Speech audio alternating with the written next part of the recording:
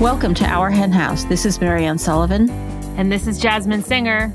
And on this week's show, which we are super excited about, Jasmine will be joined by Christopher Sebastian, who is a writer and commentator on our very, very skewed relationships with animals from a particular viewpoint that emphasizes racial, sexual, and political identity. And he is just a fascinating person. Yeah, I really loved this interview so much. And I realize I say that a lot, but this was particularly special. And I love that it's airing around Pride because we do get into some issues relating to LGBTQ stuff. By the way, speaking of which, I have a talk coming up on June 14th that we will link to in the show notes. It is virtual, it is free, and it is part of the Compassion Consortium, which is partly led by Victoria Moran. This is a talk on LGBTQ activism and animal rights and where the connections are for me. So I hope you can make that.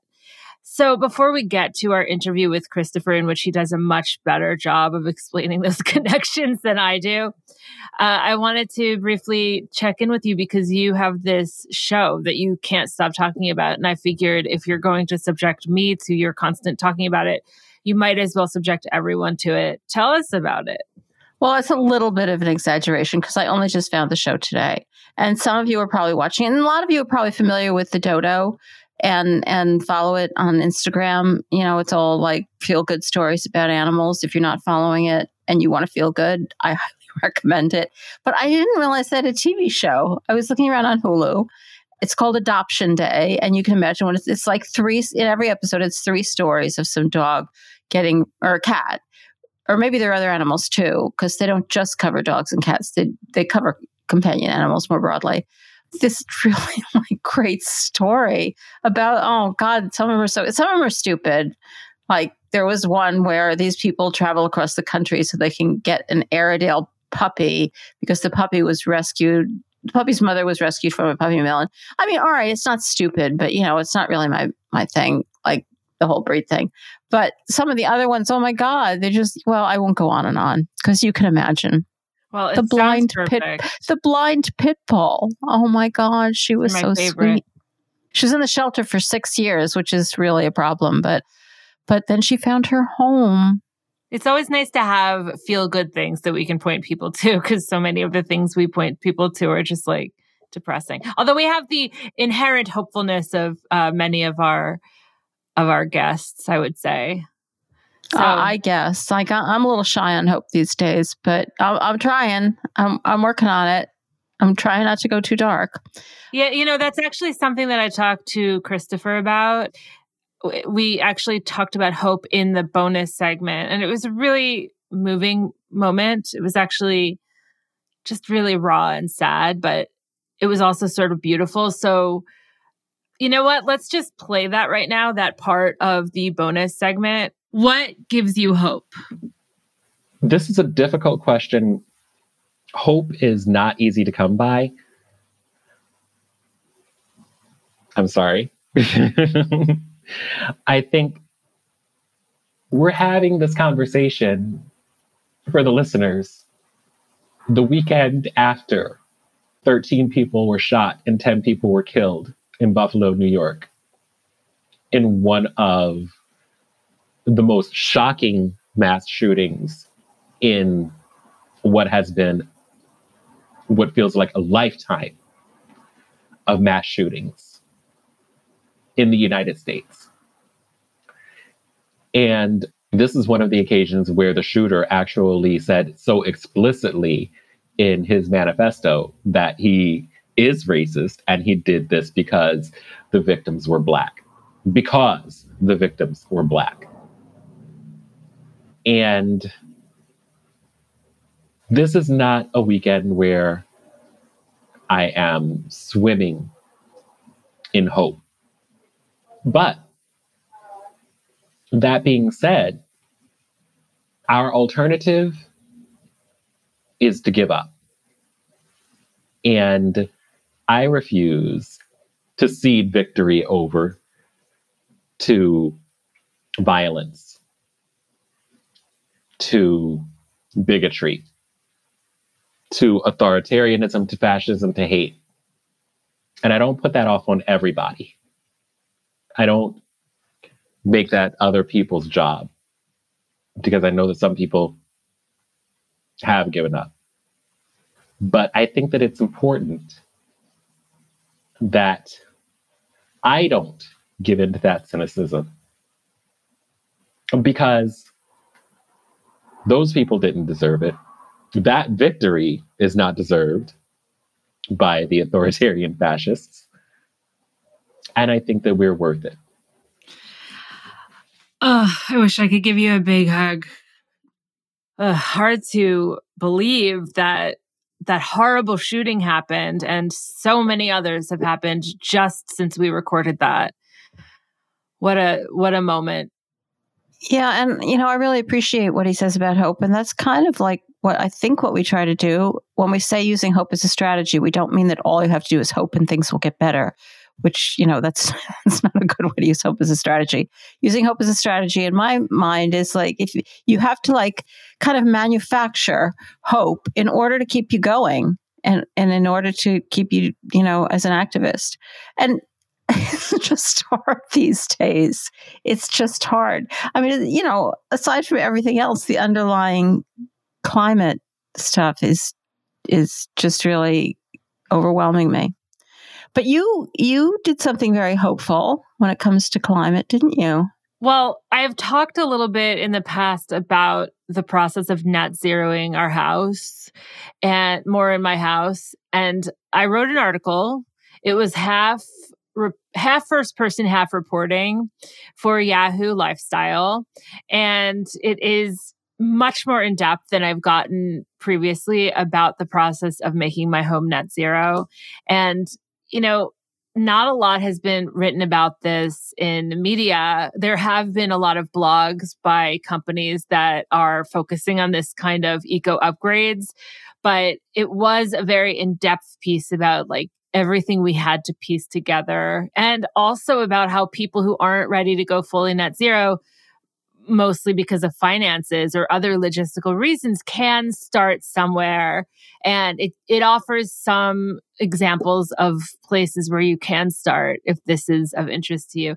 By the way, the last time I had this covered in a fairly prominent way, which was for the local NPR here in Rochester called WXXI, they cut out all of the vegan stuff I talked about. And notably in this article for Yahoo, the editor not only kept it in, but like added a few extra links because she's vegan. So we need to have vegan editors everywhere. I've had and vegan everything else. Yeah. So one thing that was sort of annoying about this article is I get it as an editor. I get why they made the headline what they made it, but they sort of made it about the cost. And the cost, of course, was financed, and I had specifically bought a small, relatively inexpensive home to be able to afford this. So touting the amount of dollars in the headline doesn't really consider the fact that like it's financed and I have a 30-year mortgage. And I think it's going to discourage people from thinking that they can do it too. Yeah, so I wasn't that thrilled with them focusing on how much it cost in the headline, which, people would say, oh, well, I can't do that. Right. Because, most people can't. I'm not making fun of them. Especially if you bought a house knowing that you were going to spend this money. Like you said, the real estate in Rochester is relatively inexpensive. Yeah, it was all part of the consideration. And, it reminds me of like vegan stuff, like vegan arguments too. Like if someone says one thing that would deter people from going vegan, that's all they will latch onto, as opposed to, I can hear Fox meowing in the background. Yeah, by the way. No. Fox is concerned that you didn't like the headline. He wanted it to be perfect. Well, anyway, so I will link to that in the show notes for people who are interested in reading it. By the way, the very next day, we had a meeting with someone regarding the possibility of like helping establish some policy that would make net zeroing much more feasible for most people and free, ideally for lower income communities. So that is my goal. I'm not just stopping with my house, but like everything No, we of course do. not. Like if you were just stopping with your house, you wouldn't have like gone to all this work to get an article published. So yeah, spreading the word.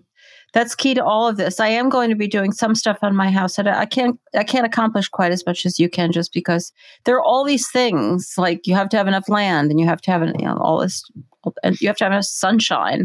But I am going to be doing some stuff. I'm not looking forward to it. The idea of having work people traipsing through my house, asking me questions that I don't know the answers to, and making me miserable and scaring the cats doesn't thrill me for some reason. But got to do what you got to do. Totally. I get it. Well, there are, don't let the perfect be the enemy of the good. I think you're actually an example of how people can move toward a net zero existence without necessarily doing everything. Maybe it won't be net zero, but it'll be pretty close. It'll be as close as one could get.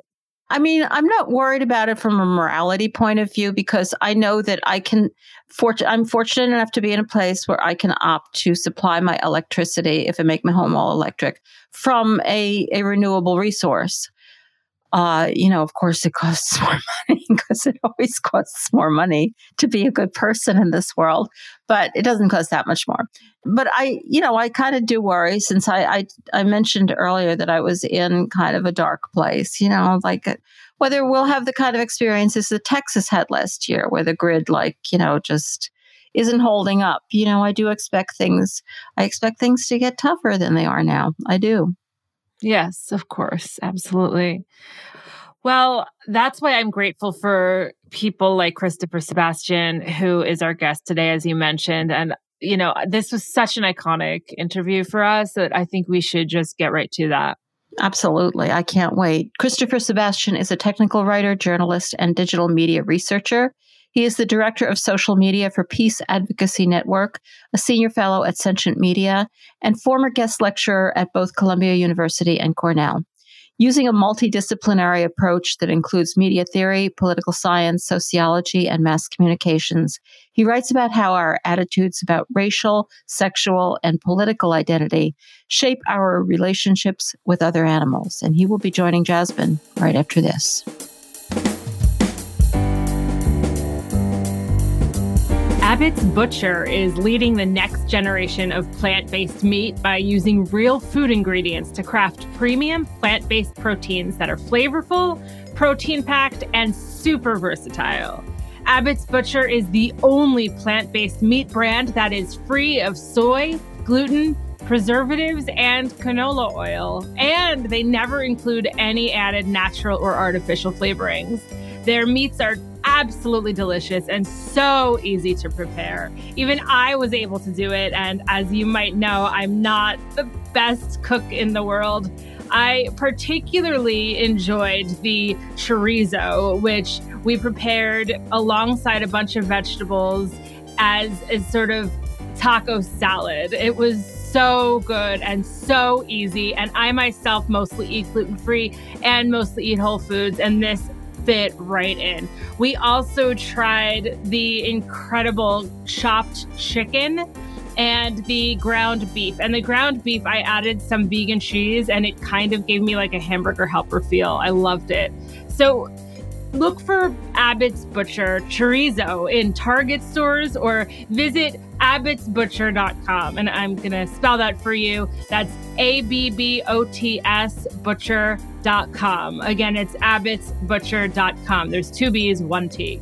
And that way you'll find a retailer near you. I love this, and I know you will too. Welcome to our hen house, Christopher. Thank you so much for having me today.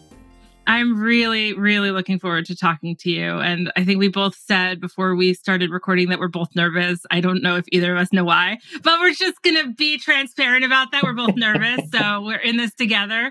And I think maybe I'm nervous because you're sort of iconic to me. Like I follow your work and I haven't really met you yet. So I just sort of feel like that Beatlemania thing that people get. Like it's Christopher. It's Christopher. Are you serious? Oh my God, no. Like I jump into my trousers with both legs, just like everybody else. Well, okay, that's good to know. So I am going to get over my nerves and just sort of jump in. I'm going to jump in with like the big question, just to get it out there. So we're going to go right in here. You have said that speciesism is situated inside a racist and classist system. So we're going from jumping into your trousers with 2 feet to speciesism being situated inside a racist and classist system. I know that this is a big question, but can you give us the overview of how you relate race to animal rights? Absolutely. I like, first of all, like me coming into this work was kind of late. I feel like I've been following you and all of the people that I think are iconic for like far longer. I started down this journey maybe 7 or 8 years ago. And one of the first books that I read was The Dreaded Comparison, because after reading The Sexual Politics of Meat, I was curious about like how other people interpreted the relationship, because Carol Adams had interrogated the relationship between like, you know, feminism and patriarchy and like eating meat and speciesism. And so I was curious, like, what existing literature was out there that looked at this from a racial perspective. And it absolutely floored me. So, like, you know, that scholarship was just kind of like a launch pad in addition to like reading the scholarship of people like Breeze Harper. So with that understanding, like, I know that like with a lot of people who are not already vegan, and sometimes even with people who are, it's very unpopular to talk about that relationship between speciesism and racism. But yeah, like for me, like it's the opposite. It's hard not to, because I recognize it so very clearly. The animalization of Black people, of people of color by and large, and how identity or political identity like plays into our relationships with other animals and how we interpret that or how we integrate that into our relationships with one another. And you see just like throughout social media or throughout political discourse, how like that animalization occurs and what that looks like. The memes that have people like Michelle Obama portrayed as a monkey, or like both of the Obamas, Serena Williams. It's so like it's so funny to actually see, not funny, haha, of course, like, you know, how frequently Black women are the targets of this animalization. But what's at the heart of that ends up being like my own interrogations. Like it's the fact that like Black people have never actually been seen as fully human ourselves. And like, you know, one of the first steps to depersonifying any group or taking away the rights of any group is to present them as something that is either less than human or other than human. Which is why I say that such speciesism is situated within that. Like even when you go back to like the 1700s and the 1800s, and you see the theories of like polygenesis, which already like, you know, as a scientific, in air quotes there, theory that posits that like different races actually come from different species, which even though we know intellectually that that's not true, we don't actually see that played out in society so much. So like we haven't moved on in meaningfully significant ways since then. And mostly European people have used this as like an impetus to own Black and brown people. I know it's really sensitive to talk about, and I try to approach it as sensitively as possible, which means that this isn't a conversation that I'm going to have with somebody when I'm, say, leafleting, for example. This is something that like, you know, is happening in like, you know, in classroom settings and like, you know, in settings where people are aware of like what they're getting into and can meaningfully consent to this type of dialogue. Because if you're not prepared to have it and you're not aware that you're getting into it, then like, you know, this is going to come across as absolute lunacy for a lot of people and like, you know, and incredibly degrading and dehumanizing for Black and brown people who are like, you know, largely like wrapped up in our own ideas about speciesism, if we even know what it is to begin with. Mm. Okay, well, there's a lot there that I want to sort of unpack. So I want to sort of focus for a moment on the current, I'm going to say, institutional animal rights movement. So what's wrong with it?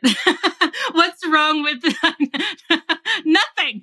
What's wrong with the current animal rights movement? Like, let's focus on that. And then what can we do better? Because this has been a big topic of late in the animal protection world. And, sometimes I don't know if I'm just like really in a bubble in the fact that this is a focus. So I'd love your insight. Is it a focus? Like, I don't know. Like, we could spend a whole hour just talking about that alone. Like, I think that it becomes a focus a couple of times a year. Usually in the United States, we see Black History Month come along and like people largely like have stopped doing this with me because because I'm quite vocal about it. But it's usually sometime in late December, early January. Oh, we're putting together a list of Black vegans or or something. And so it's like, oh, this February is coming up. So I guess we're doing that. And in the UK, you have Black history happen in the fall and it's October. And so you go through this whole thing again. That is really disappointing. The animal rights movement or the animal protection movement, and I never know what to call it, or even if indeed they are the same movement. So I apologize if I'm clumsy about language around that. But I think that there is a problem with race, as there would be a problem with race in pretty much any movement for any type of liberation that is not led primarily by people of color. And I think that that's one of the central things that we would look at. Largely the presentation of animal rights and animal liberation is white and middle class. Some of that is by design. And some of that, I will absolutely say, is something that is a perception that people outside of the movement are quite comfortable with. Because if you can say oh, this is just a bunch of middle-class white people who are doing middle-class white things, then it alleviates one's responsibility for meaningfully engaging with our own bigotry toward other species. And so you see from within the movement, this is the face of it. And outside of the movement, people who are very comfortable making sure that it stays that way, or at least in their own minds, because the consequences of that would mean having to rethink how we treat other animals. And that's incredibly difficult. And I don't think that our problems with race and race relations are necessarily intentional. Much of the racism that we experience is actually institutional. And as such, many people don't really think about it, don't think about what they're doing or or the ways that we engage with one another in our advocacy. And that's something that we definitely need to work on. As a broad overview, that's what I can say about institutional animal rights and animal protection, the way that it exists right now, at least in North America and much of Europe. And that's actually another thing that that really needs to be addressed. The fact that we don't really highlight how animal rights and animal protection look in the rest of the world, in the global South, in Asia, and in African countries. And I think that that's a real that's a real shortcoming that we have. And one of the things that I would definitely like to see us address in much more meaningful ways. I'm not sure how you're going to answer this next question, but in light of everything you just said, do you ever know how you're going to do you ever surprise yourself when no the thoughts idea. come out? Okay. I just wonder if it's you're figuring things out as you talk, because it seems like you've been thinking about this stuff forever. And when you say you're fairly new to the animal world, I'm surprised, because I just am oh, that makes everything you're saying makes so much sense. So with that said, where do you see the most important leadership coming from vis-a-vis, I'll call it animal rights now? And I also don't know what to call it, by the way. Yeah. I'll just go animal advocacy, animal protection, animal rights. We're using these words quite interchangeably right now. The vegan movement. I don't even know what the vegan movement, but anyway, where do you see the most important leadership coming from now? Or is that question worded incorrectly? Maybe the leadership doesn't come from the animal protection movement. What are your thoughts? Oh boy, I think that the best leadership, the most exciting leadership that I see comes from the grassroots. And and I get excited about that because I think that our institutions, or the nonprofit industrial complex, as some may call it, it leads to a lot of co-opting, a lot of focus on things that I wouldn't necessarily agree with, a lot of focus on consumerism, a lot of focus on capitalism, but from the side of like, the capitalist class, as it were, and not from the perspective of the working class. And I think that that's what the grassroots organizations and small groups that I see, that's what they get right. And that's one of the things that that I really appreciate about them. And these things aren't universal either. Like for example, I would count organizations like Food Empowerment Project as like a nonprofit. It is a nonprofit, but at the same time, it is very grassroots because like it's very focused on a specific region of the United States, particular like groups of working class people who are part of like, multiple overlapping identities, farm workers, people of color, people who are working class, and like, and people who generally are invisible in the larger movement. And as such, I think that like the folks who are operating at Food Empowerment Project do an incredible job raising the issues of farm workers, the people who pick our vegetables, the people who are exploited in the agricultural system. And of course, like Lauren Ornelas has been like the founder and executive director, and she is herself a Chicana woman, as she self-describes. And she's just an absolute powerhouse. I really look up to her, and I really appreciate the work that she does, and every opportunity that I'm able to just like highlight the things that she does and that FEP does within the movement, and also for like several different minoritized or marginalized groups of oppressed individuals. And I think that that's really important. But then I look at other organizations that focus on like developing cultured meat, or focus on like consumer trends, or like introducing new products into the supermarkets or into restaurants or like whatever have you. And I think that that's where a lot of the like institutional power and focus goes. And as such, and I don't make people wrong for that, but I think that it marginalizes. It puts on the margins the actual animals themselves. And I get why like there is a temptation to do it. I get the reward in doing that. Like people are afraid of animal rights. It's really scary and really overwhelming and intimidating to have to talk to people about like animal oppression. People have absolutely no idea what speciesism is. And like, what do you mean I have to like think of animals as actual persons? And that's not a conversation that people want to have. And so it's easier to sideline animals as an issue, or speciesism as an issue, or as a meaningful oppression itself, and focus on like, well, I can just focus on changing people's eating habits.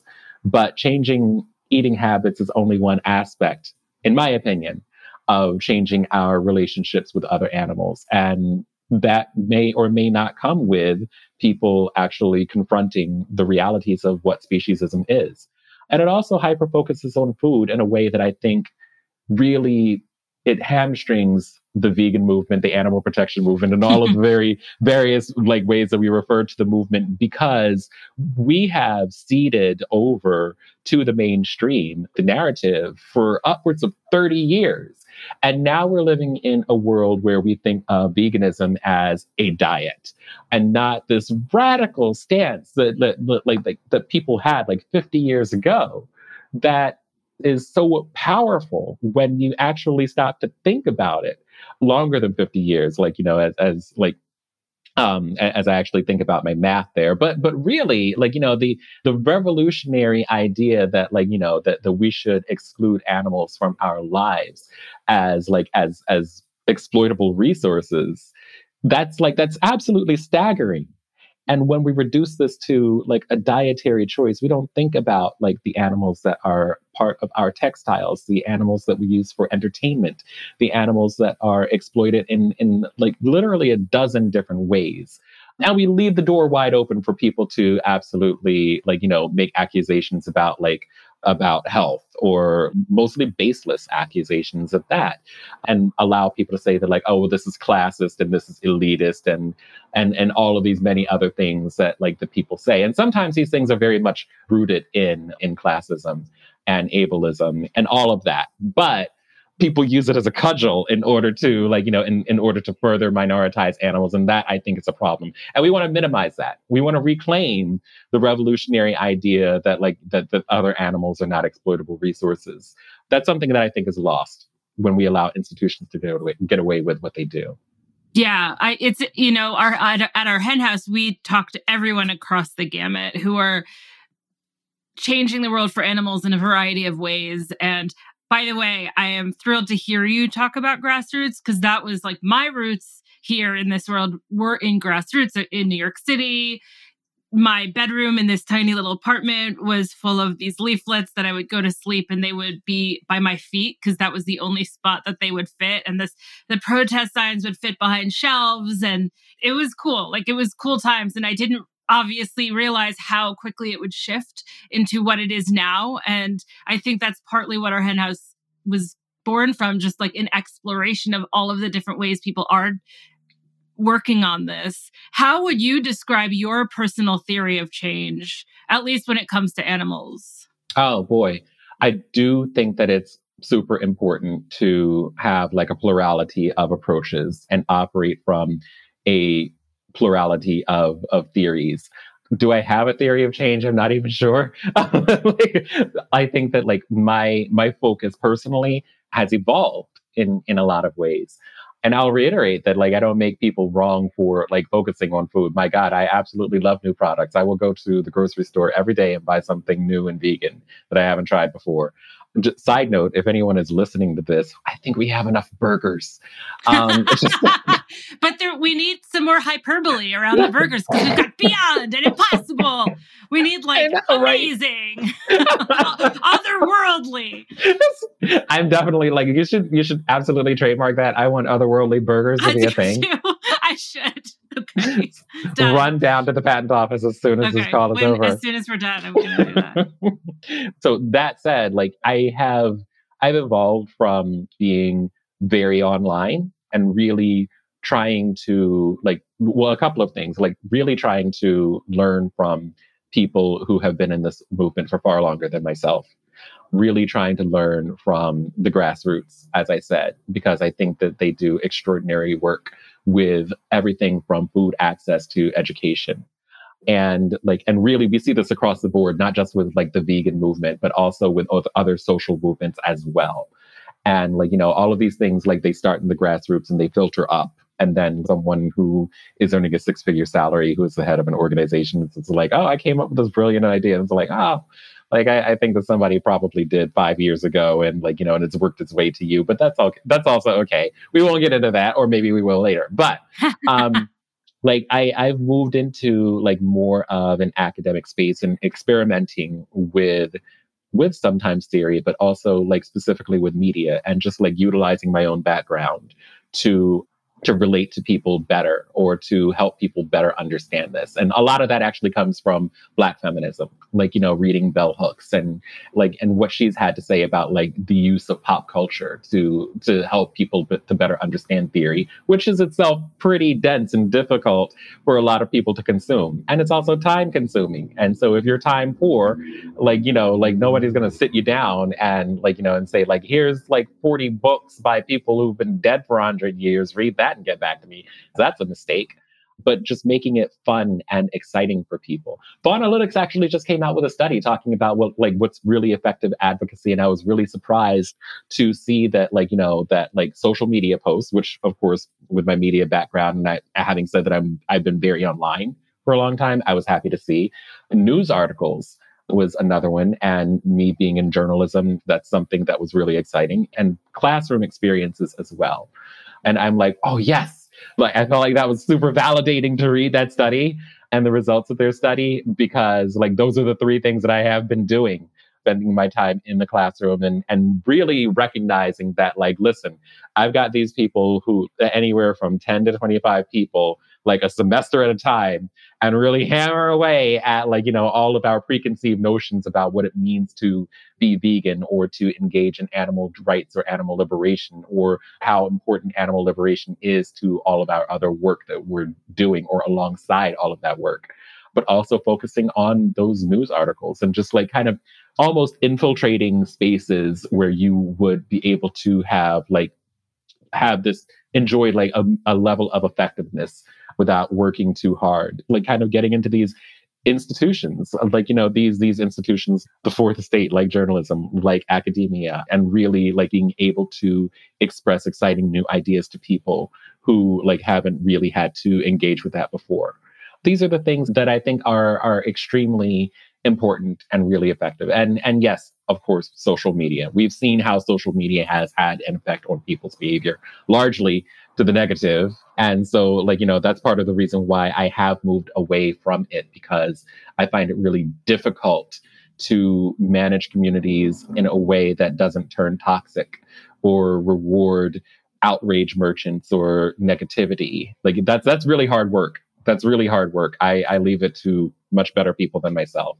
But yeah, like those are the ways in which I have, like, I've largely been engaging with animal rights for probably now the past 10 years.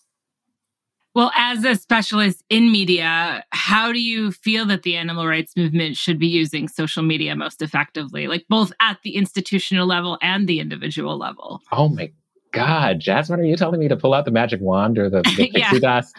Oh boy, like I've talked to people about this many different times and many different ways. And I wish that people would listen. Well, our listeners will listen. So This is good. This is good.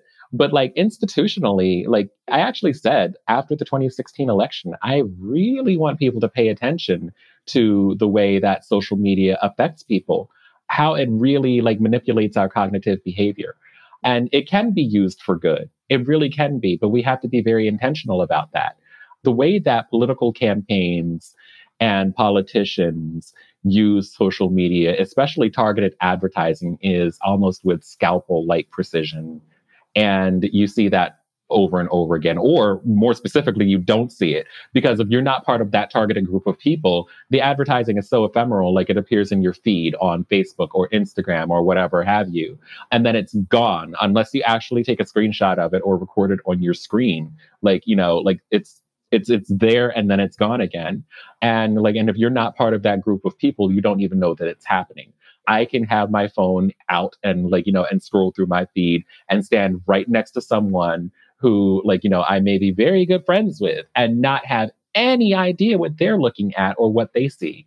Institutionally, I think that it would be smart of people who are part of the animal rights community or nonprofit organizations to, I don't want to say exploit that because it has negative connotations, but really meaningfully engage with people. And I do see some organizations starting to do that, learning to engage audiences and do sort of that deep canvassing online that politicians have been engaging with for absolute ages. What I don't want to see people doing, and this is on the individual level, is getting into nasty knockdown drag out fights with people. Getting into those flame wars that's really not what's up. Engaging in online pile-ons, I think it may be entertaining. I'm not going to say that it isn't, but I don't think that it is the most productive use of our time online. Community building is something that I think that we should probably be doing more of. And back in the day, because I'm 100 years old, so I get to say back in the day, back in the day, we had a much more democratized internet where people had to work for their communities. You had to go to, say, Black Planet. You had to go to Yahoo groups or whatever. And you either received a daily digest from them, or you went to your specific groups and you engaged with conversations with people there. Does that mean that all of those conversations were cooperative and uplifting and revolution? No, it absolutely doesn't. But but there was a much smaller potential for people to get into the nasty types of flame wars that we see online. We didn't cede all of our critical thinking and opinion making to the outrage merchants, as it were, who had the loudest voice. And that was part of Web 1.0. If you will. Now we're living in an internet space where a lot of there's not a lot of unclaimed real estate on social media, if you will. You've got Facebook, Instagram, Twitter, TikTok, And so like we've had to like reorganize ourselves in a way that isn't necessarily set up for having productive conversations. We're ruled by algorithms rather than going to groups like I had described before that put like inflammatory or incendiary content right in front of our faces and demand our outrage. And like, we're living in the attention economy now. And we respond in that way. So like I think that if we're more intentional with our social media use, I think that we will see better gains. Don't look for a news article that like, that has negative comments on it and then like, shoot off like, find your targets and shoot off a bunch of opinions. This sounds like really chaotic advice because like all of the platforms are different. And so we have to treat them differently. Primarily right now, I'm talking about something like Facebook. But curate your social media experience so that you personally don't suffer with your own mental health and you're not causing other people to suffer either. I think that there is like, I was actually just, oh man, I'm thinking about like a podcast that I was listening to a couple of weeks ago that was actually talking about like one of the social media communities that is in Vermont. It's going more into what I would call like the Web 3.0 or 4.0 space where we kind of reclaimed that Wild West feel of 15 years ago, but moderating communities in a way where you can only post once a day. You have to have a lot of stamina to like carry on an argument with somebody if like this is your one post that you get today. So you better make it count. It immediately reduces the air in the room and takes that out. Like, what? Am I going to post a dog pic? Am I going to respond to something that actually meaningfully serves me? Or am I going to get into these fisticuffs with this person that slightly disagrees with me or the bigot? Like, like what am I going to do? Like, with that. And I think that itself is so revolutionary. Kind of like reclaim our social media lives from the algorithms, if you will. I think that TikTok, while there is a potential for like some incredibly damaging behavior on TikTok, and we can talk all about social media from there, I think that TikTok actually has a very different experience from like, say, Facebook or Instagram. Like TikTok does not put the comments right up front. You move from video to video with like rapid fire breakneck speed. And so like there's a time suck there. And there are some studies that are starting to emerge that indicate that this has a negative impact on our short-term memory. So limit your time, but there is a lowered potential for you to get into fights with people because you've moved on to the next video before you actually click on the comments most of the time. And TikTok's algorithm may or may not be geared for outrage, but I'll tell you what, I don't see Nazi talk. I don't see right-wing talk. I don't see bigot talk. Their algorithm is curated in such a way that you see exactly what you want to see. And you have to work a little bit hard to get to that other side of TikTok to see the things that you don't want to see. So I think that that's like, that's a good experience. Twitter, I don't know. Let's see what happens if like, if Elon Musk continues with his bid to buy it, which is kind of shaky right now. That may or may not happen. But that's what I would want to see on the institutional level, a better use of targeted advertising to actually reach out to specific audiences in a way that's going to meaningfully connect with them. And on the individual level, I would love to see people like just more engaged with the angels of our better nature. And I have not always done that myself, but engage in much less toxic, damaging, emotionally abusive behavior online and not give those platforms the satisfaction of doing that and know when to step away. That's what I would want to see. That was a very long answer. I'm sorry. Well, no, it was actually really valuable. And you brought me back to like the very late 90s of internet when I was around 20 at that time. And I just remember like really wanting to go and connect to like AOL and the like that horrible noise of the connection. And you're sitting there waiting. So there's a wait element. And then I found like these, my world was Broadway. So I found these old gay men in all of these like Broadway spaces, and they became like my friends. And the most outrageous thing I would post is that like Patti LuPone was robbed of her Tony, and and then you go to bed, and that was it. So it's true. Like it has gotten the better of us, and I love the way that you're talking about sort of either having groups manage the quota, or maybe you self-manage the quota, like having a consciousness around what we're doing, both in terms of the quality of what we're posting, but also in terms of the quantity, I think will help us in immeasurable ways. That's great advice. Patti LuPone was robbed of that, Tony. I agree with you. I agree with you.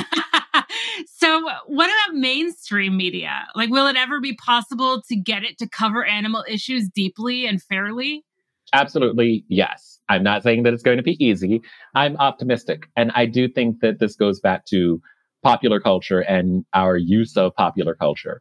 I'm very, like, I have to say, I am so grateful. I lead such a fantastic life. And I have to remind myself how grateful I am for that every day. I got to write an essay for a book that is being published by Amelia Quinn and Laura Wright. And it's the Edinburgh Companion for Vegan Literary Studies is what it is. And Amelia Quinn is brilliant, by the way.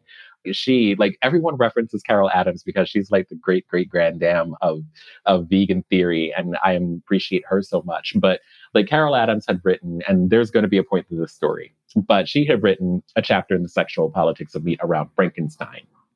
And Dr. Quinn, Amelia, she had taken that as her inspiration for developing a literary theory, or a theory around a literary trope of the monstrous vegan, because Frankenstein's monster, of course, as presented, or as argued by Adams, is vegan or vegetarian. And so what exactly is a monstrous vegan? And I think that there are 4 qualities or characteristics that characterize what a monstrous vegan is. 1, they don't eat meat, obviously. 2, they are born or birthed outside of the confines of heterosexual reproduction. And of course that fits with Frankenstein too. They have an attachment to literature. And there is a 4th quality that I can't think of right now, but but borrowing from Quinn's work, I actually got to write a chapter on Wicked, which was originally a novel in the mid-90s. We're going back to the 90s, you and me here. I think we're roughly the same age, but I read Wicked back in the day and I thought that it was absolutely brilliant. But then the Broadway production, the musical, came out, and so many of the elements of the original novel have been stripped away. And now we're talking about a film adaptation too, which potentially will further remove those elements. And so many people, when I talk to them, have absolutely no idea that Elphaba, the Wicked Witch of the West, this is the story of a person who, this is her origin story, if you will. She was a radical animal rights activist.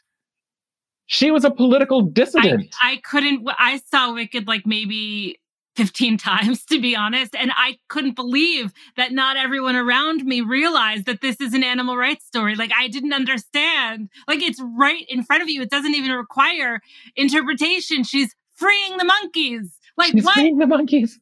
Literally. It's so wild, isn't it? And that's the beautiful, again, I will use the word revolutionary nature of using pop culture to get our message out there in a way that connects with people, that is not confronting, that is not confrontational, and really helps us to make that connection. And I hope that I was able to do it justice. But really being able to do that type of work with other people, with other scholars who are probably far smarter than me, I get so excited about that. And and you do connect us to other movements as well, because I quote Bell Hooks and her use of pop culture and what she had to say about it. But so much of this goes back to my late 90s relationship with other publications that I have been inspired by. I look at Bitch Media, which is now sadly closing this summer. I didn't know that. Oh, Bitch Media is ceasing operations. I hope that I did not bring you down. Look it up. Wow. It is incredibly, Bitch Media was such a huge thing for me. It was such a huge pop cultural phenomenon. But one of the things that I thought was so subversive about Bitch Media is that when it was just a magazine, and I say just in air quotes because it was never just a magazine to me. I thought it was what? Even the word bitch, putting that into the, into the public lexicon when it was not popular to do so. And really for women to reclaim that word was huge. But for me, one of the big things about them was that they wrote stories in a way that was just electrifying, taking something that was popular in the culture, in the moment, pop culture, and just taking something that was hugely popular in the moment and tying that to a larger story, or hyper focusing on one element of it, in a way that told that story in a different way is something that the journalists and the writers there, that they did, that just blew my mind. And that was an inspiration for me as a budding journalist, as a budding author, or like all of those things. And like I've looked at that and used that as a template for how I want to talk about other things as well. And commenting on animal rights themes in like, in books, in film, and focusing on the very obvious things that are under our nose, or that should have been under our nose the whole time, or that we had overlooked, and bringing that to the forefront and putting it right in people's faces, where we have to stop and say, oh, I did not recognize the importance of this, the relevance of this, and how it ties into all of the other things that I'm working on. And that is a huge inspiration to me. And so this is another way in which I see all of these things working together, like how feminism works together with like anti-speciesism work, how anti-speciesism work is so important and so relevant to Black liberation work, to queer liberation, and so forth and so have you. And so that's like, that's huge for me. And it would be like, irresponsible for me to not acknowledge that in this conversation. But yeah. Mm-hmm. Oh, I love that answer so much. I feel like that's like my favorite. First of all, you brought in Wicked. Like, I can't. Anyway, I'm just going to listen to that answer. That's so true. And it's published by Oxford University Press. It's going to be out in the fall. I'm so excited to read it, to get it, to cover it, all of the above. So let's dig in a little bit to Black liberation and queer liberation. You've mentioned that you have encountered non-vegan audiences who feel that animal rights comes at the expense of Black liberation. What is their argument and how do you address it? Yeah, like it is a friend of mine, Zarandrian Morris, who actually is the person who like led to me teaching for a very long time at Columbia. She talks about a scarcity mindset. And she, by the way, like full disclosure, is not vegan herself, but she's a trans Black woman and she is an absolute powerhouse too. But she talks about this scarcity mindset that so many of us are inflicted with, where we see like this sort of zero-sum game where it has to be either or we talk about like things as binaries when there is no black and white. Like, there is no binary other than the one that we have ourselves created. And so like, and it really benefits the systems and the institutions that we have in place that oppress us, and that we look at these things in a binary. And it's not limited to like animal rights. It's not limited to animal rights and Black liberation. Like we see this all the time with Black liberation and queer liberation. There are people in my family right now who talk about, they call the alphabet mafia or the LGBTQ ABC, like you and me, and whatever, in a very mocking and derisive way, and how, quote, they are doing whatever have you, or that like Black rights are coming at the expense of like queer rights are coming at the expense of Black rights, without any realization whatsoever that I'm sitting right in front of them as a queer and Black person at the same time. So many of the people who have fought, who have been arrested, who have died for Black liberation have been queer and are so right now. And so like aggregating these things out and pretending that like we are all not part of a minoritized community is to our detriment. It only benefits our oppressors. When people say, oh, the Mexicans are coming over to the US to do whatever it is that I guess Mexicans are doing, live, and that's going to take away from my rights. Like, when the United States inevitably like succumbs to being a minority majority nation, Latinos are likely to be one of the largest groups. That means absolutely nothing, because Latinos are still like minoritized. They're still experiencing oppression. Like, it doesn't take away from my Black justice, like to support other minoritized communities and vice versa.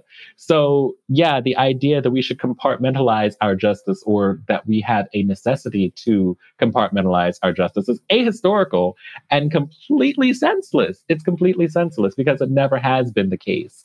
And we're more powerful by recognizing like our solidarity, or as Patrice Jones would say, like the commonality of our oppression. Right.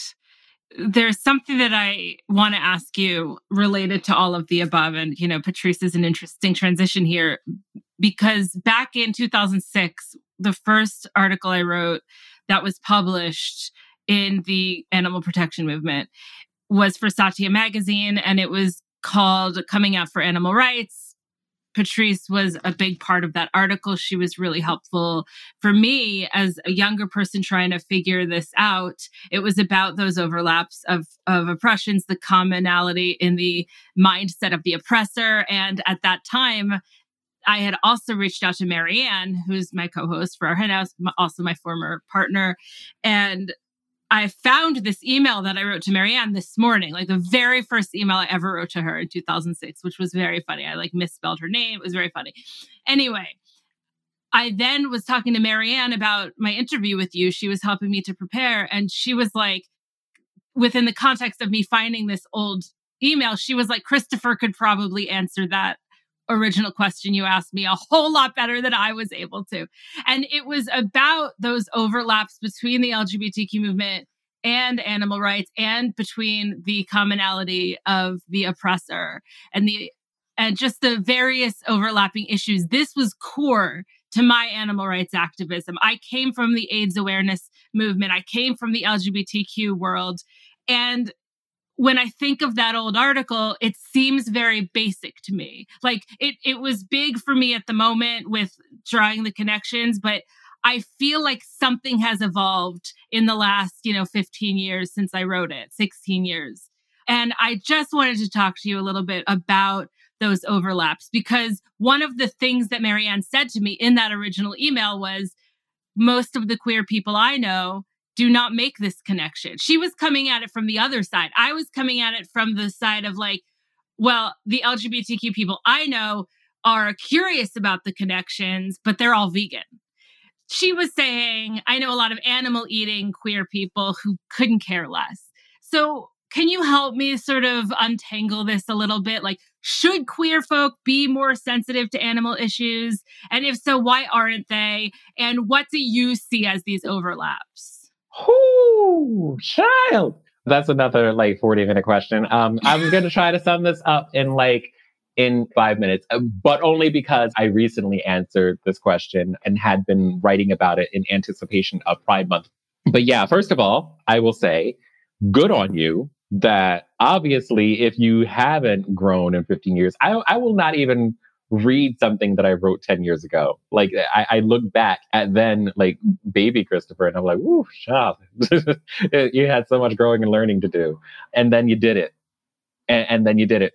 Holy smokes. In 2006, I was barely vegan and you were already writing importantly about these things. And I'm like, this is why I have to look at other people like yourself who have been doing this for so long and honor the fact that that people have been writing foundational material for 20 years or more. And that's so incredible to me and very, very humbling.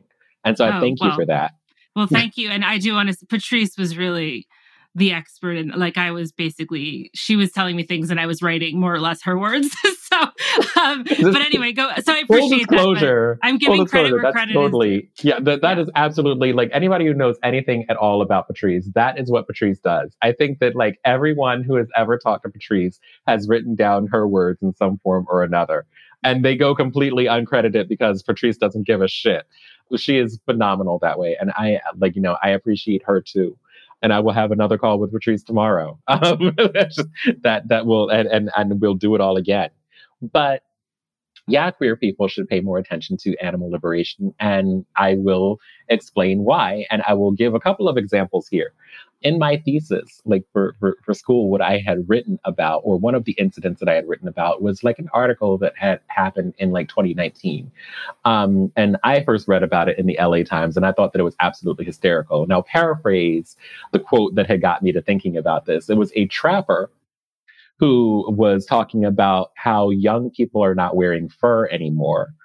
And because this was an article about fur, and how it is becoming less and less present or prevalent in fashion circles and in the fashion industry. And he was lamenting this. And he said that animal rights organizations, again, paraphrasing, are led by, they're terrorist organizations. First of all, they're terrorist organizations that are led by lesbians. And they're going to come for hunting too in their after we're done march. cuddling with our cats. Yes. And having our kitchery and going to bed by 8:30. 100%. And in their ongoing march toward communism, they're going to take away hunting too. So he schools communism in there. And I thought, oh, well, this is rich. There's so much in like 2 or 3 sentences to work with here. Brilliant. Let's start with the lesbians. Why? Like, not only did he focus on people who were queer, and not only did he tie this to communism, and there's so much to be said about that, he hyper-focused on lesbians. And why lesbians? And what I argue is that he focused on lesbians because to the patriarchal like system that we live under and to people who revere it, lesbians represent the biggest threat because these are women who are so terrifyingly self-sufficient that they demonstrate that we do not need straight men. Yes! And so whether he intends to do this or whether it is completely subconscious, and I do think that it's subconscious, that is one of the things that I observe. Like, it's so much of queerness has to do with the devaluing of women and female identity in one way or another. I would say that's like 75% of queer antagonism and homophobia right there. Transphobia too. And to tie this to, again, communism, I think is absolutely hilarious, but incredibly telling. Because I'm quite certain that like this person didn't even have any idea what communism is. He's right, by the way. Like I've frequently told people since then that like, you know, this is all part of the manifesto. It's on the website. Like we've got T-shirts about it. We're not even hiding it anymore. And I do wish that lesbians were running these terrorist organizations because I think that we'd be enormously successful. If we had all lesbians doing this, we would have been finished I'm in. ages ago. We'll start I'll make it happen. Maybe so tell other people, like, you know, we could have had this wrapped up by now. But the other thing, and the perhaps more important thing, is that like there's a recurring theme that is shared between like animal liberation and queer liberation, and that is the continued sexualization of queer people and the animalization of queer people. That's not so dissimilar to the animalization of Black people in the society that we live in. And why is that sexualization important? Because people hyper-focus on sex acts between queer people or same-sex couples. Anything that is a straight, usually white, cisgender, monogamous pairing is looked at as something that is so horrific and transgressive. But very frequently, you'll see people from politicians to the everyday person on the street who equate same-sex attraction to bestiality in one form or another. There's actually an example that from TikTok I pulled last week of someone doing this. And why is it bestiality that people so frequently reach for? And really what I'll tell you is that it has to do a lot with projection.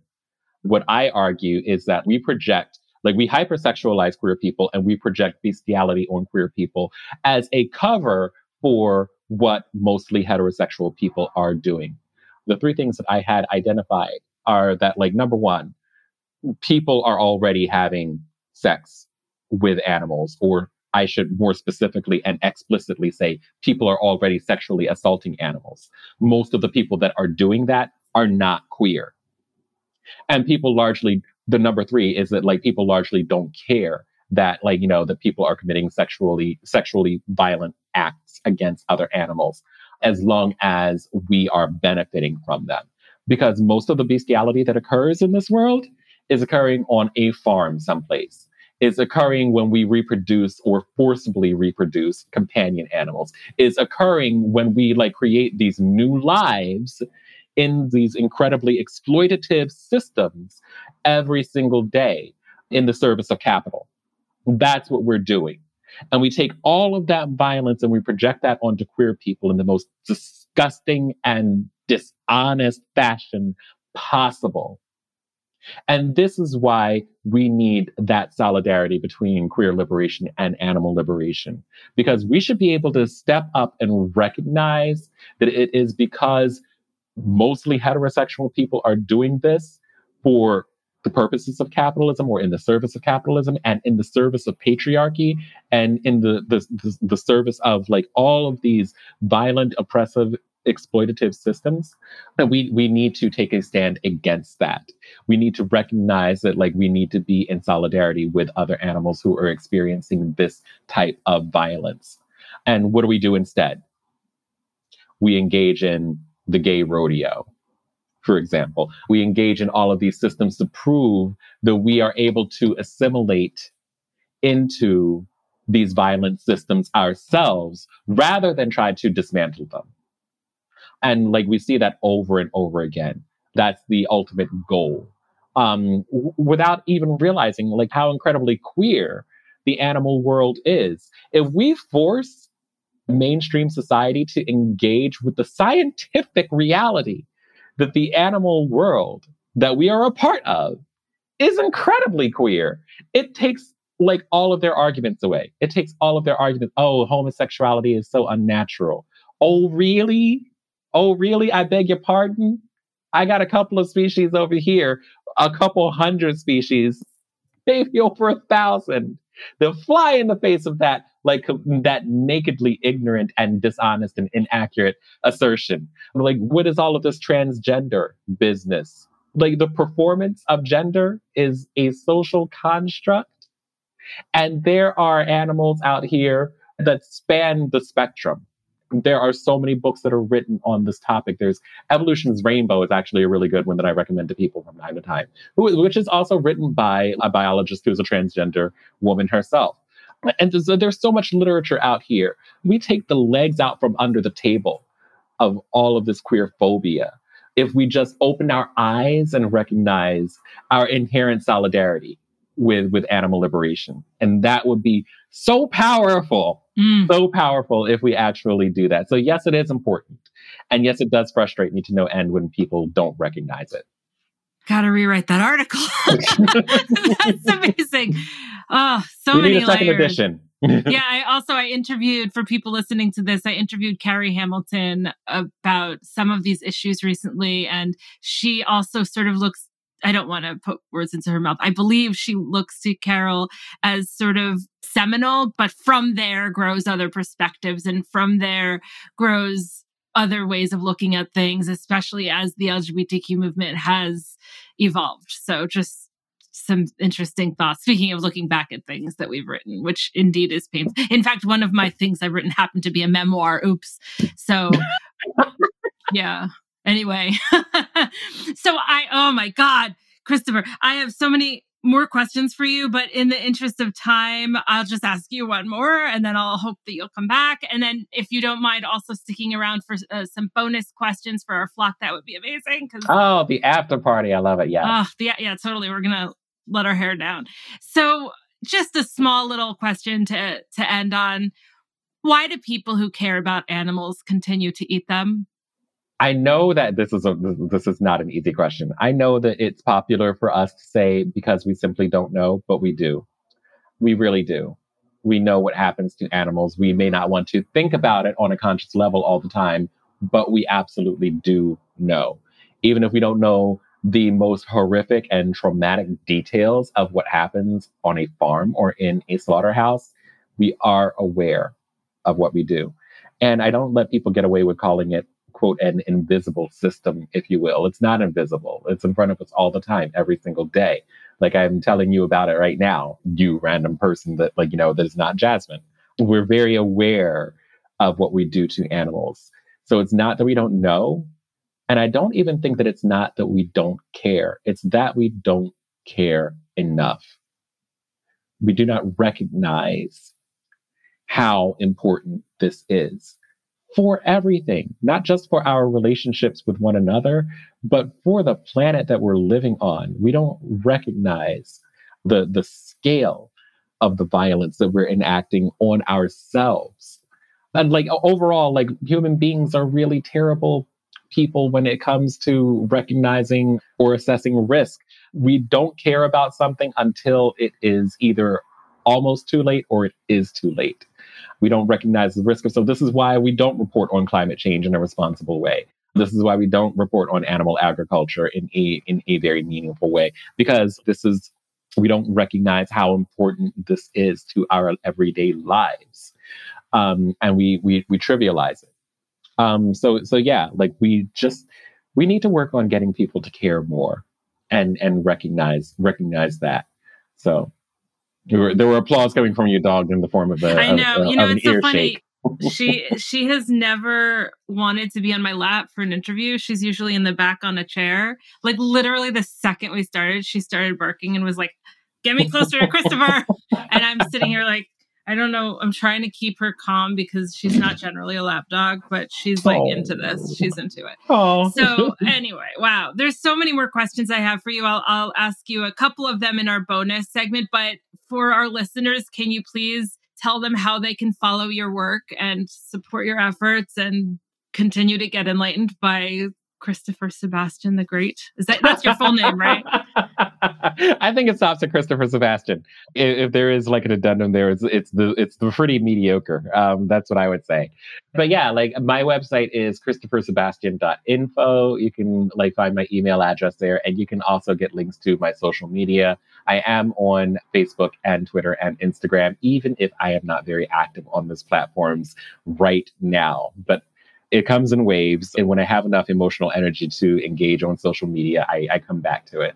But yeah, like that's the easiest way for people to get in touch with me. Okay. Well, thank you so much, Christopher. This was such an incredible chat. And I'm an even bigger fan, especially knowing the theater stuff, like that we share that.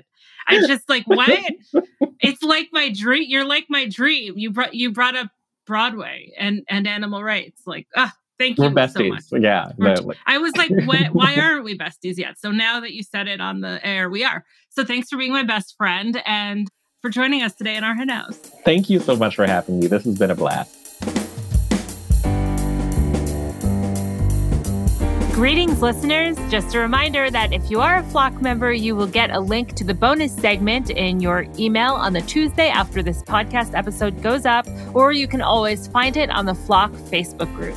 And if you're not a member of the Flock and you can afford it, you can join for $10 a month or $100 a year at ourhenhouse.org/donate. Also, if you are a Flock member, please join us for our Flock First Friday Zoom calls, which are once a month on the first Friday of the month at 4 p.m. Eastern, where we have inspiring guests and great conversations about activism and animals and life in general. So if you're a member of the Flock, check out that Flock Facebook group for updates or write to us at info@ourhenhouse.org.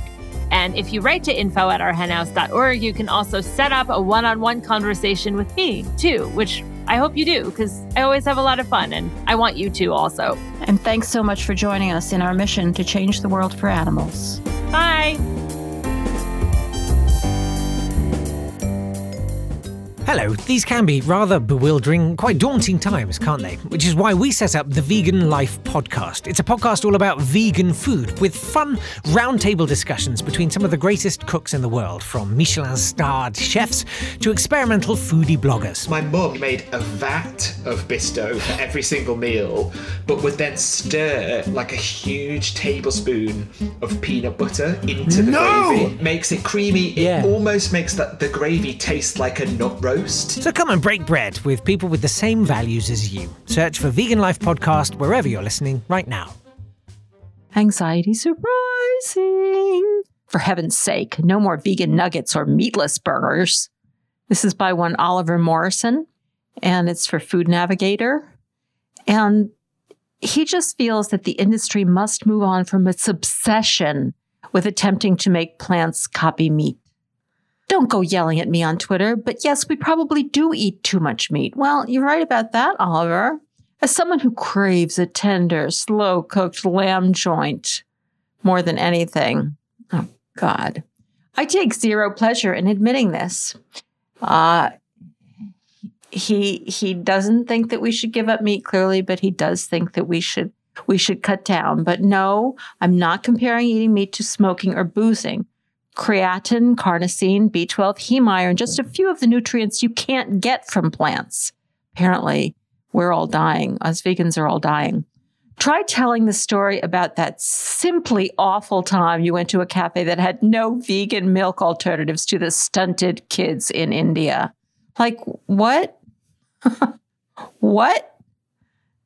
Apparently, if you drink vegan milk, you're you're insulting children in India who aren't getting enough nutrients, even though it's entirely possible to be. Anyway, I'm no anti-meat eating propagandist. Well, you've already made that clear, Oliver. But the evidence tells us we need to eat more plants and fewer animals if we want a sustainable food future. At least you are acknowledging that. I think it's kind of actually a really good thing that meat eaters, a lot of them actually do understand that we should eat less. And he also wants to point out that he loves vegan food. And he tells some long story about some great vegan meal he had once that featured all these vegetables and whatever. But here's the problem. I don't want the lazy and ubiquitous vegan nuggets. I don't want a highly processed meatless burger made with imported soy and pea. Bring me real food. Bring me color. Bring me variety. Bring me new textures and unfamiliar flavors. To quote another food-loving lush, come on, let's be having you. I don't know what that quote is from. His point is that everybody should eat just like he wants to eat. And because he eats meat whenever he wants to, probably 10 times more than he thinks he does, he doesn't have any interest in fake meat. He does at least call meatless burger. So that's how we should run the entire world, because he thinks people should still eat meat. I mean, he's absolutely right that vegan food based in vegetables and all of the delicious plant flavors are absolutely fabulous.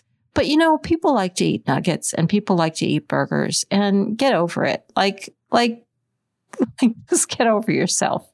No, the industry must move on from its fixation with alternatives designed to appropriate the texture, flavor, and appearance of real meat. No, it mustn't. Well, not if it's working, and we don't know yet whether it's working. He likes to point out that it's doing really well in the UK, and he feels it's not doing that well in the US. Who knows? But you know what? We need to replace meat, all of the meat, with something else. So get over yourself, Oliver. We don't all have to eat the way you do, because you like to eat little baby lambs. And, that's what the rest of us want to do. All right, this is an anxiety-rising bill pending in Missouri, of course. Missouri always gets the best bills first. And, I wouldn't be surprised if we start seeing this pop up. I don't have anything to report, and I'm just going to tell you what it would do. It's called the Protection of Missouri Farms and Private Property Act, as if there isn't already enough protecting Missouri farms and private property. And what this would do is prevent any plaintiff from bringing a civil action on behalf of a non-human, including nature, animals, and ecosystems. Well, apparently they've been reading about the Non-Human Rights Project and about the rights of nature litigation that's going on around the world, and they're nervous, because they get nervous all the time, because they know, like we know and they know, that they're in the wrong, and they just don't want anybody else to find out. All right, this is this poll, and I just thought it was interesting, so I'm going to tell you about it. It's on some site called YouGov America. Nearly half of Americans support strengthening laws around animal cruelty. And I just thought, well, that's really great. And there's all this data. Women are more likely than men to say animals don't have enough legal rights. Well, that tracks. Nearly half of Americans say animal cruelty laws are not strict enough in the U.S. Well, that's great. It should be higher, obviously, a lot higher. But it's good that we're close to half, considering that there are virtually no movements in any legislature to strengthen animal cruelty laws. It's interesting to find out that so many people are in favor of it. And then he goes on to, which places do Americans think should allow dogs? Okay. Apparently, it's not that high a percentage that people think should be allowed to bring their dogs. Offices are highest, then airplanes, shopping malls, and restaurants. All right. And then it goes on to talk about other pet-related policies and issues. Well, are we talking about animals here, or are we talking about pets? And the anxiety-rising point I'm trying to make here, I'm taking a long time to get to it, is that people just conflate these things. I see it with my students all the time. There are always some students who take my course because they want to learn more about stuff about dogs and cats. And it doesn't occur to them that there are other animals involved. And this article seems to be saying the same thing. I really don't know. They took this whole poll about whether animals have enough legal rights. And from the rest of the article, it looks like maybe they're talking about dogs and cats, but they're using the term animals. So I don't even know whether they know what their poll means. Like, people just start to recognize that there are other animals in the world. Really a lot of them. Really, really a lot of them. All right, finally, our final article is from the UK. The dairy industry is blaming vegans for its decline. Now, doesn't that headline make you happy? That's the cheeriest headline I've heard in a while. The subhead here, this is an article by Sophie Rosa. Brexit, rising inflation, supermarket monopolies? Nope, it's Oatly drinkers. I love this article. The dairy industry is blaming vegan, quote, cancel culture for its own woes. And this is from Arla Foods, which is apparently Britain's largest dairy company. And they've launched this new campaign called Don't Cancel the Cow. The campaign suggests that people's choices not to consume dairy are ill-informed and argues that the need to balance the conversation when it comes to food and the health of our planet. Well, I think the conversation has been way balanced for a long time. So I agree that it's time to balance the conversation. They did all this research that found that 49% of the UK would change their diet based on what they read on social media. And so they think that the problem is that vegans are on social media and therefore vegans are convincing other people. Like if vegans could convince anybody of anything, the world would be very different. But I hope it's true.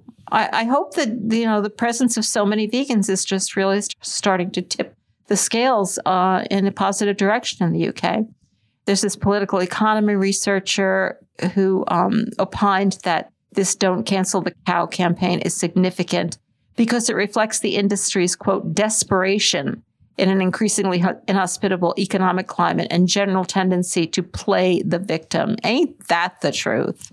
Wow, there's just no industry that is more skilled at playing the victim than the animal agriculture industry. And indeed, this article does report that dairy farm profits fell by 50% in 2018 to 2019. Could that possibly be right?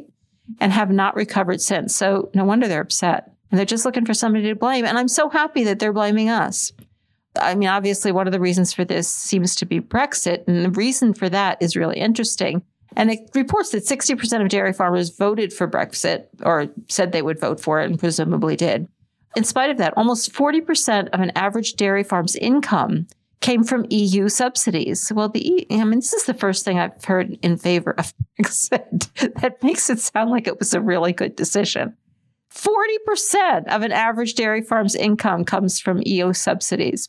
So now that the UK is out of the EU, the UK government is now planning to remove subsidies altogether. Well, this is just great news.